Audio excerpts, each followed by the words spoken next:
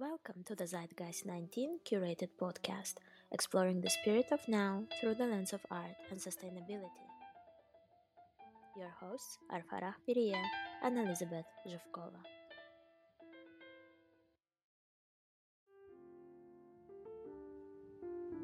Dear Zeitgeist 19 listener, in today's engaging episode, we have the pleasure of chatting with the fascinating Tega brain, an artist, environmental engineer, and educator from Australia who beautifully intertwines art, technology, and ecology. We delve into her transformative journey, explore how she uses AI and machine learning in her unique art projects, and navigate through the ethical concerns associated with technology.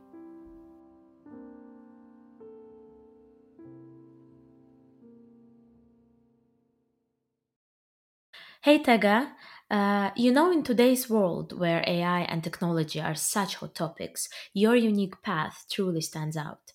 It's fascinating how you've journeyed from being an environmental engineer to becoming an interdisciplinary artist and educator. I'm sure our listeners would love to hear about more about this transformation. Could you share with us a bit about your journey? What sparked this change, and how has your original background in engineering continued to shape and influence the work you're doing now? Yeah, so I originally trained and worked in environmental engineering for a number of years. Environmental engineering, it's a discipline that's, it's concerned with how societies interface with the environment or the non-human. So like other living, non-living things. Um, and yet, and so it's like, a critical kind of discipline, especially at the moment when we're facing so many kind of ecological challenges. And yet, as a sort of junior consultant, junior engineer, as I experienced it, there wasn't a lot of space in what I was doing to consider the environmental engineering as something that is informed by culture and something that's shaped by social and economic forces. My job was very much framed in technical terms, in the question of like how. So like how do we manage stormwater or water, rather than why are we doing it this way and what kind of values are being sort of built into our infrastructures. And definitely not a lot of space for sort of speculation. So like how could we do things differently, that what if question. There's also sort of a framing that's very prevalent in engineering about it as a problem solving endeavor.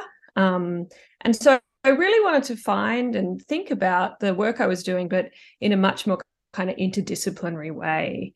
I wanted to be able to like ask critical questions around like why we were building the world the way we were building. Was there a way to sort of give more space or give more agency to environments and to other species? Was there other ways to think about environments where it wasn't just framed as sort of a resource to be exploited or extracted? Could we think about environments and other species as having kind of intrinsic value or having intelligence or giving them more agency in the systems we designed?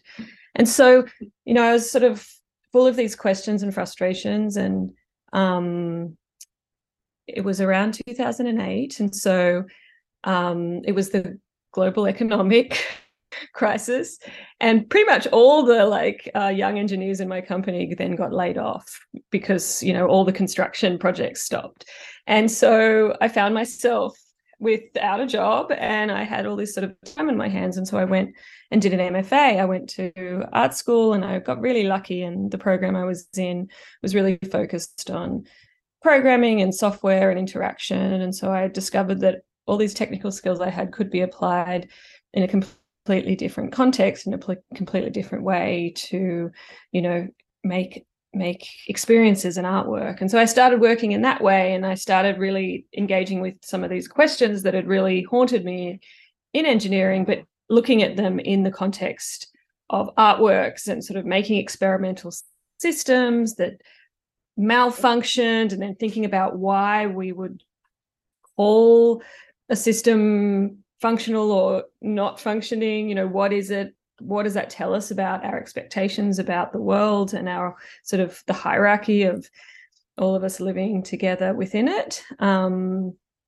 so, yeah, a lot of my work now is still concerned with questions of like how we interact with and how we design the politics of the multi-species world we're in.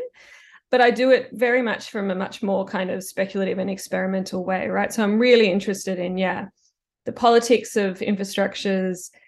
Can we design infrastructures based on mutualism, or can we design systems that draw on sort of the intelligence of other species and environments, as opposed to just sort of like statistical or artificial modes of intelligence, right? So my work is very much now forms these sort of like systems experiments.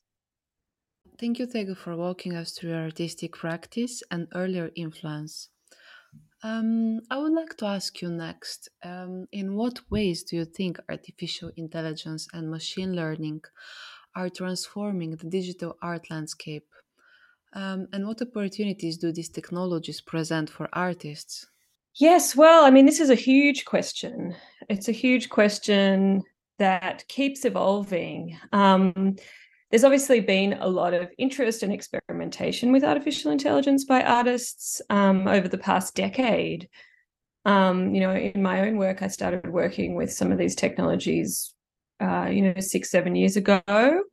And then, it keeps changing, right? So it's becoming, obviously, as these technologies are becoming more commercial and coming to market, they're becoming sort of more straightforward to implement, right? We've gone from a situation where you'd need to be like extremely skilled to sort of implement a machine learning model or something in your work, or you'd need to be collaborating with a computer scientist, which is often the case too, to now, right? Now you can just fire up a large language model in your browser and away it goes. And the ways of using these systems has become much more sort of frictionless and straightforward.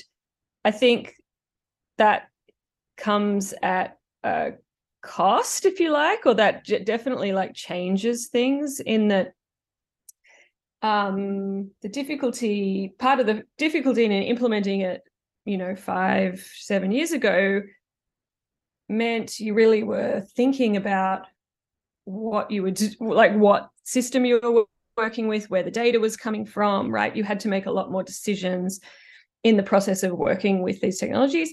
Now, for example, with the, obviously the language models and the image generation tools that are sort of readily available in one's browser, it's you're not forced to like think through those decisions, such as, oh, what data sets am I using? Where's this coming from? What servers is it running on? Like, what country are those servers in? Like, none of these questions are obvious or in your face when you're working with these systems, right? It's just a click of a button and off we go.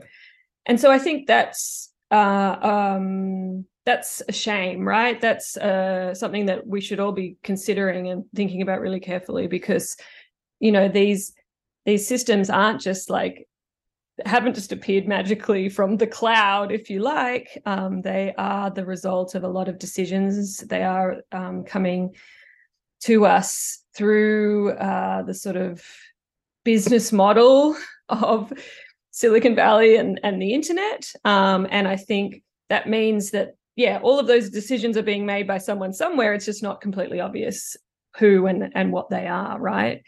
So, I mean, I think that's something we all need to be talking about. I think there's some very troubling aspects of the sort of way that it's impossible to audit where the data is coming from, that's sort of underlying a lot of these language models and image generation tools. Obviously, the data has come from, the public internet, which then also brings up a lot of issues around authorship, paying people for their work and their contribution. The way that AI is now being rolled out is meaning a huge concentration in power and in who is gaining economically from these tools, right? You can very easily imagine that a year from now, OpenAI is going to charge you an expensive subscription to potentially use their tools, or if you want to use them sort of at a scale that's useful, and I think that's definitely where we're heading, is this sort of subscription-based model to machine learning. And so that's a problem, right? Because I very much doubt they have a plan to actually like pay people who've contributed the data to these systems for their contributions, right? That, a lot of engineers claim, oh, that's even an impossible task. We can't sort of identify like which data is being used when you query one of these systems, right? So lots and lots of challenges there, I think. I guess your question about what the opportunities are, though, I mean, I think they do these tools and these tools like language models and image generation platforms do provide interesting new ways of prototyping, speculating, right? I think many people have now been sort of using AI tools to write in different ways, right? So like experimenting with texts and using AI to sort of generate them in different styles. So it's this sort of collaborative relationship where, you're using these tools to kind of surprise you or give you results that maybe you wouldn't necessarily come to yourself, and then you take them and edit them, and then it's this sort of cyclical, interesting process. So I think that's really exciting. Again, like there's long histories of generative art where artists have been using generative tools like this in these ways. And so, I mean, I think we're seeing this sort of enter the mainstream a little bit more now.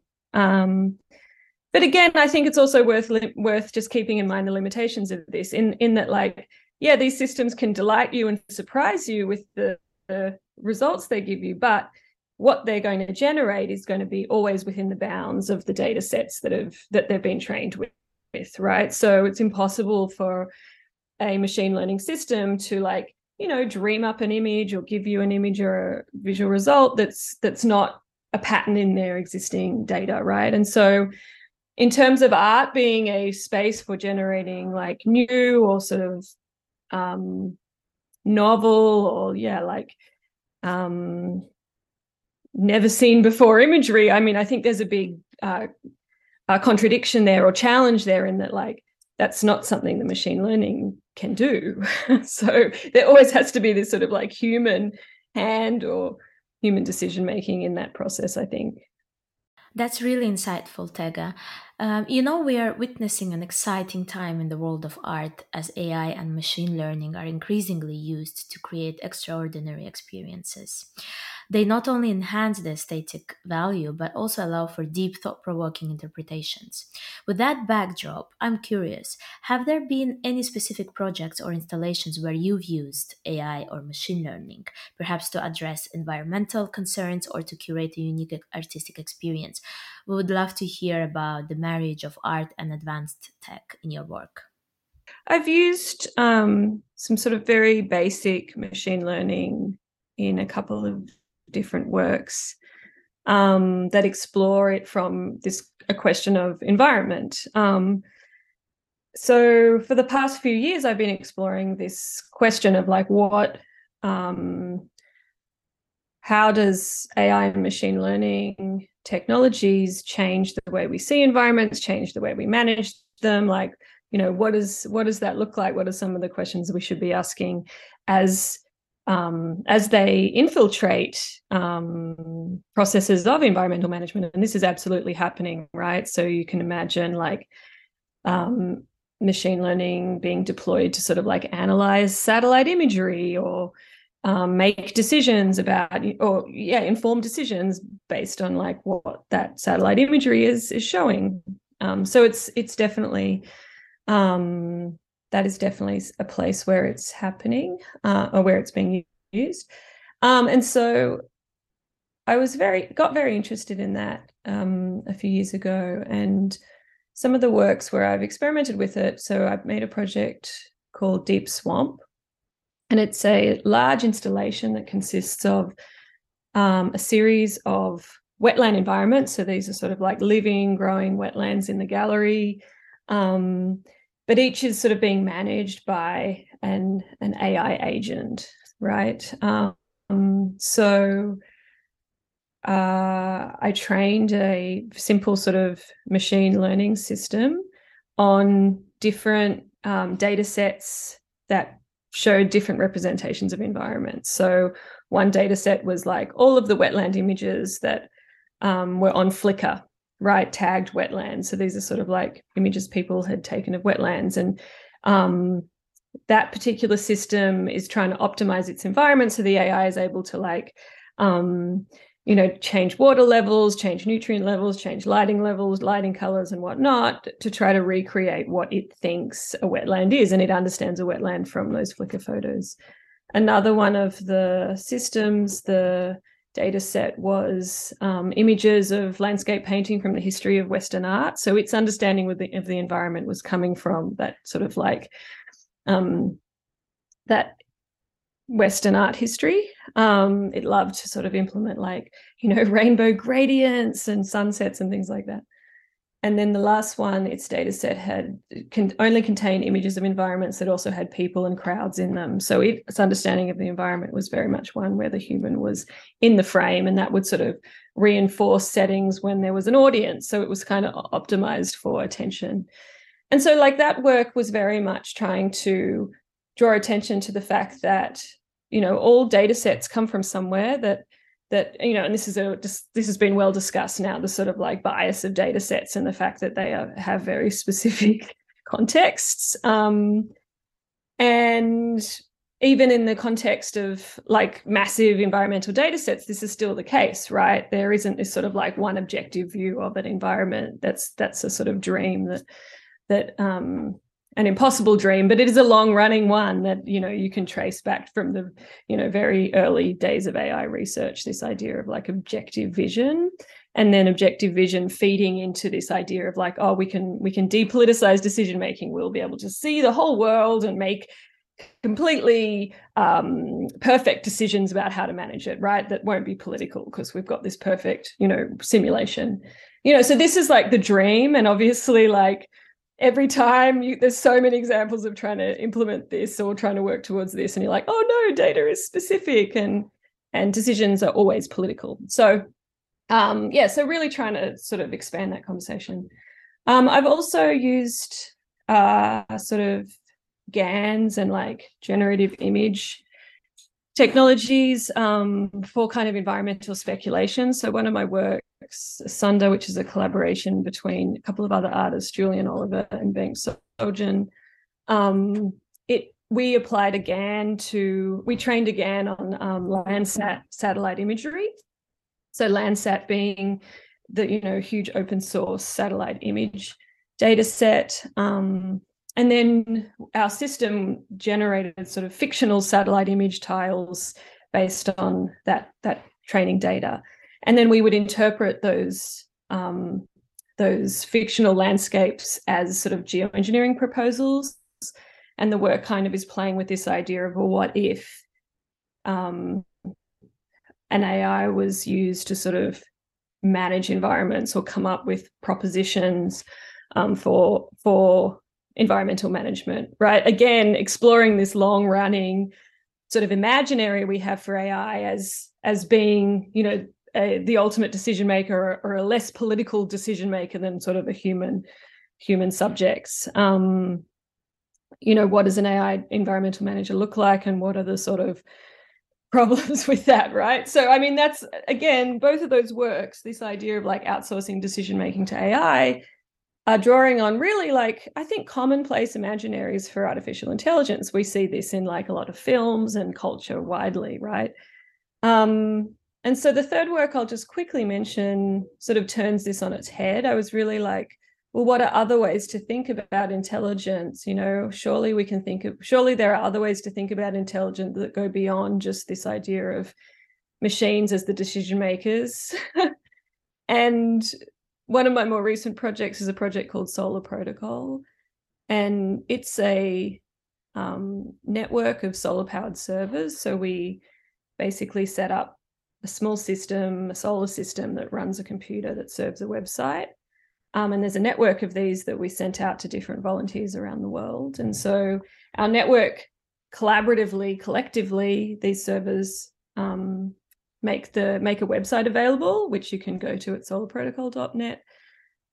but the website gets served from whichever server is in the most sunshine, right? So they're all solar powered, so we know how much sun is hitting each server. And so essentially this network is programmed by the sun, right? Every time you visit the website, the system is like, which server is in the most sunshine, and it will send you from that server, because it's also generating the most energy, of course. And so this kind of system is actually turning that on its head, right? I'm using the environment to program a machine. It's sort of trying to explore this idea of environmental intelligence or natural intelligence, where decision making is outsourced to the environment rather than to a machine or a statistical model. Thanks, Tega. Going back to environmental management, as a digital artist, how do you strike a balance between creativity and sustainability, particularly in terms of resource consumption? I'm glad you asked me this question. I think that balance is challenging for all of us, right? But particularly in the environmental arts, where as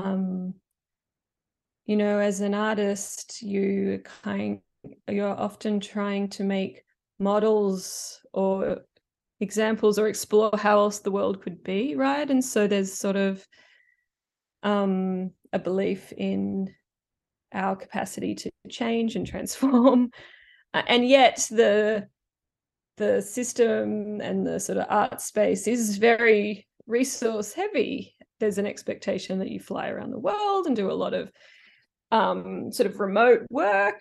Often big installations are really materials heavy. I mean, I think this is stuff that these are issues we all need to be talking about and trying to push back again and transform the way we're working.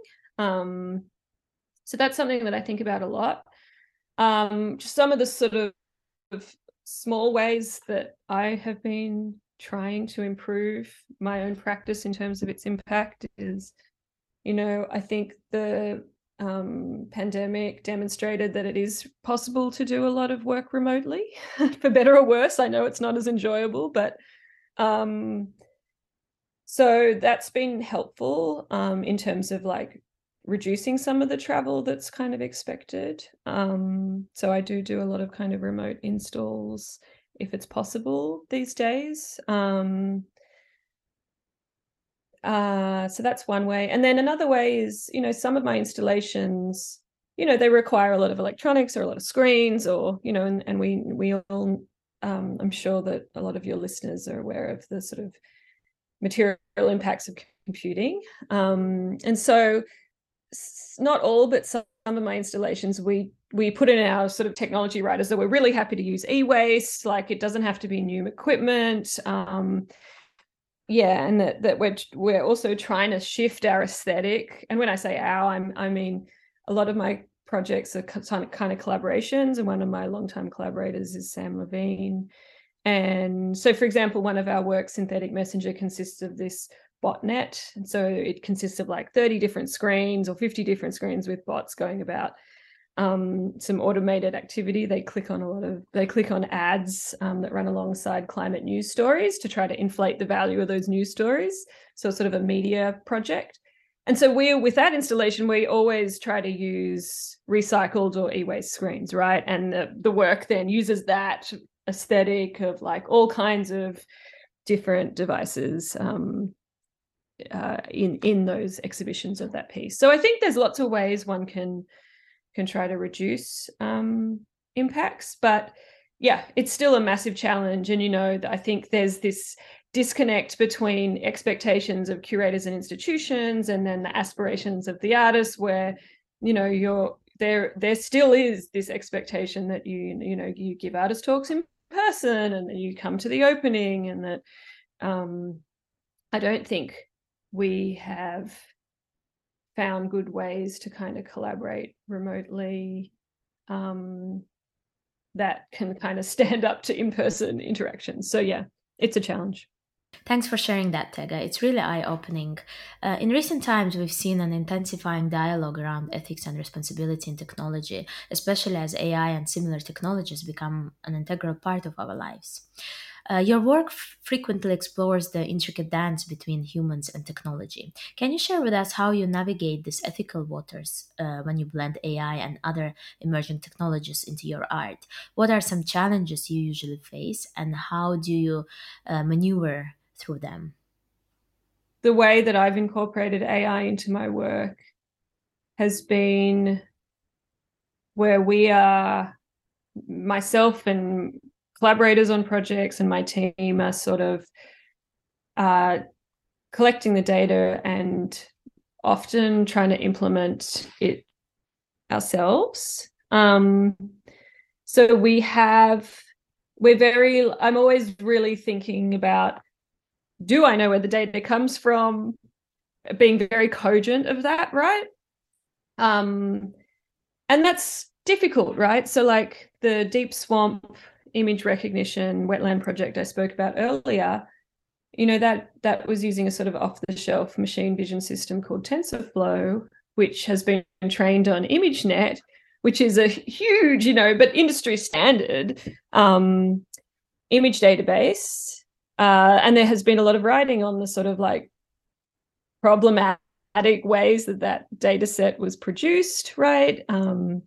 It's the tags and classifications in that data set have been very problematic and written about. That work is done by really low paid labor around the world.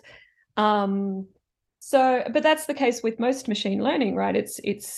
These technologies are not neutral, and they've come from very particular geopolitical and labor conditions. But for me, it's really important to be aware of that and to acknowledge that in the work, and then also talk about that when you share the work, right? And I think this is one of the massive problems with all the OpenAI tools, and I've mentioned this already, is that there's very little information about the data sets behind them. So I think that's a real ethical challenge. So far I haven't really done work with tools like that. So I think that's something that one would have to talk about in in the production of the work.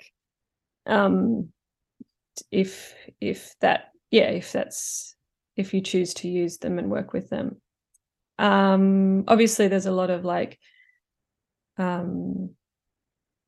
criticism of these tools, and folks like Emily Bender, who's done a lot of sort of criticism of large language models. Her answer to well, how do you address this problem, or how large should language models be let be? And her answer is, oh well, they should be only as large as the documentation process of the data lets them be, right? So there is this sort of discussion around maybe that's the limitation there. If you can't sort of list where all the data came from, well, then it's too big.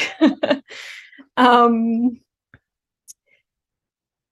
yeah, that's one answer. Let me see. How do you address ethical concerns when incorporating AI into your art practice? What challenges do you typically encounter? How do you overcome them? I think the other big challenge here is that again should be discussed way more, right, is energy consumption. We are, whether we like it or not, in the midst of a climate crisis that is long running and accelerating, and despite all of the actions and activists and fantastic work in drawing attention to this and trying to get the transition happening faster, the climate crisis is still accelerating at a really terrifying pace, and it's going to impact, it is impacting so many of our lives and will continue to do so over the coming decades. And so the questions of